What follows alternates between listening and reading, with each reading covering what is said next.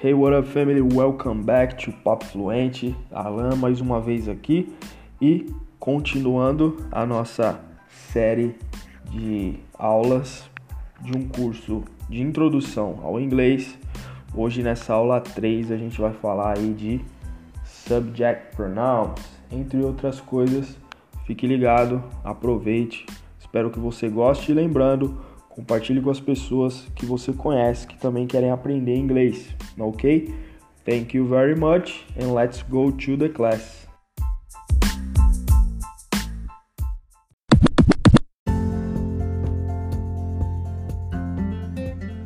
Hey, what up, family? Welcome back. Aula 3 do nosso curso Introdução ao Inglês. Eu sou o Alan, agradeço mais uma vez por você estar acompanhando aí esta série com aulas de introdução ao inglês. Lembrando sempre que você pode me seguir lá no Instagram, no YouTube e também no Spotify, sempre com o nome Papo Fluente. Então, se quiser dar essa moral, procura lá e vai ser muito legal ter você comigo.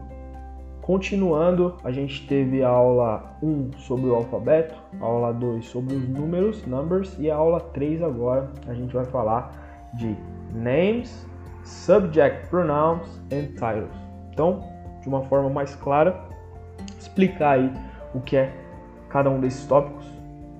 Então, em uma conversa ou apresentação pessoal, a gente compartilha informações básicas, como por exemplo o nosso nome. E em situações mais formais, a gente pode utilizar os titles, que são títulos. Por exemplo, senhor, senhora, senhorita. Então a gente chama isso no inglês de titles.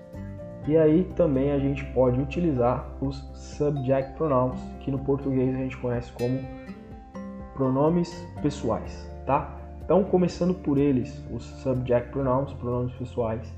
Eles são aqueles famosos, né? Que a gente estuda bastante na escola, o verb to be. É aquilo que vem antes do verb to be, quando a gente aprende a conjugar. Então, a gente tem uma lista lá, vamos rever. Primeiro, pelo singular, a gente tem I, you, he, she, it. Então, I, eu, you, você, he, ele, she, ela, it, ele, ela, isto, para objetos, animais, lugares, de forma geral, essa é a ideia. Segunda parte, a gente tem os plurais. We, you, they. We, nós, you, vocês, they, eles, elas, estes, estas, enfim. O they, ele é o plural do he, she, it, tá? You, plural do you, não muda. Alan, como que a gente sabe quando é singular ou quando é plural? Contexto, tá? You are a teacher, você é um professor. You are teachers, vocês são professores. Então, pelo conceito, a gente sabe se é você ou vocês. E o we é o plural do I. Então, I, eu, we, nós. Continuando agora, a gente vai falar dos titles. Então, a gente tem 4 titles, vamos ver um por um aí. O primeiro, Mr., o MR ponto, que a gente pronuncia Mr. da maneira que se escreve, é a maneira que a gente vai pronunciar. Mr. Usually used with a man's last name. Geralmente utilizado com o último nome de um homem. Então, o último nome se refere ao último sobrenome. No meu caso, my full name, meu nome completo, Alan Dias Lourenço da Silva. My last name, da Silva.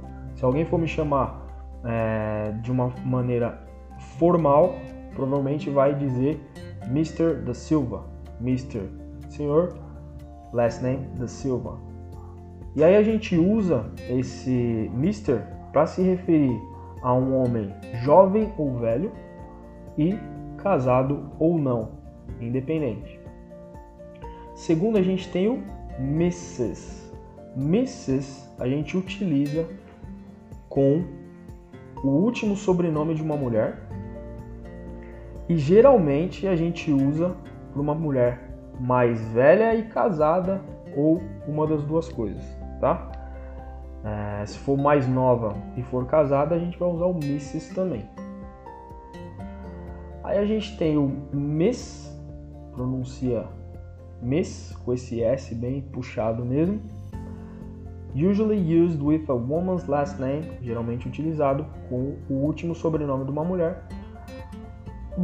Mas, a uma mulher que não é casada, geralmente mais nova.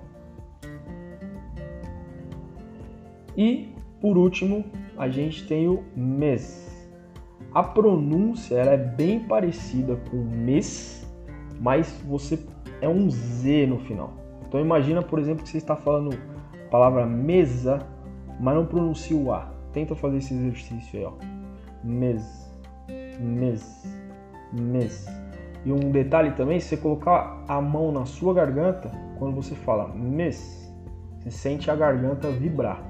Quando você fala miss, você não sente isso, porque o som de Z ele utiliza mais essa parte aqui. Então, miss, com som de Z no final. Geralmente, a gente utiliza com o último nome de uma mulher também, e ele equivale exatamente àquele Mr. que a gente utiliza para o homem. Não importa se a mulher é casada ou não, se ela é jovem ou mais velha, a gente pode utilizar, tá? Então ele equivale, é o miss, ok? Então, seguindo aí, a gente tem alguns exemplos aqui para praticar.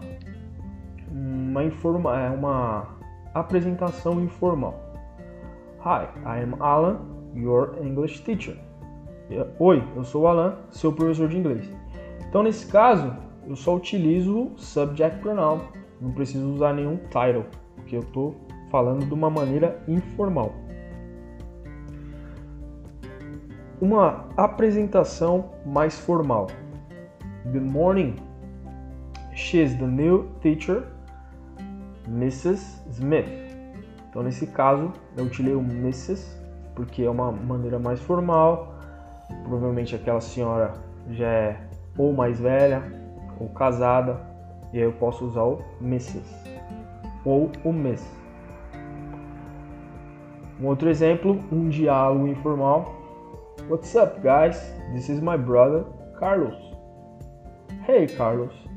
Tá vendo? Nesse caso, só utilizei o nome. Poderia utilizar he is my brother, Carlos também, não tem problema. Mas mostrar para vocês também que, como a gente vai ver lá na frente, o this ele pode ser utilizado para pessoas. Nesse caso, this is my brother, Carlos. E a gente tem um diálogo formal agora. Good afternoon. This is the new director, Mr. Banks.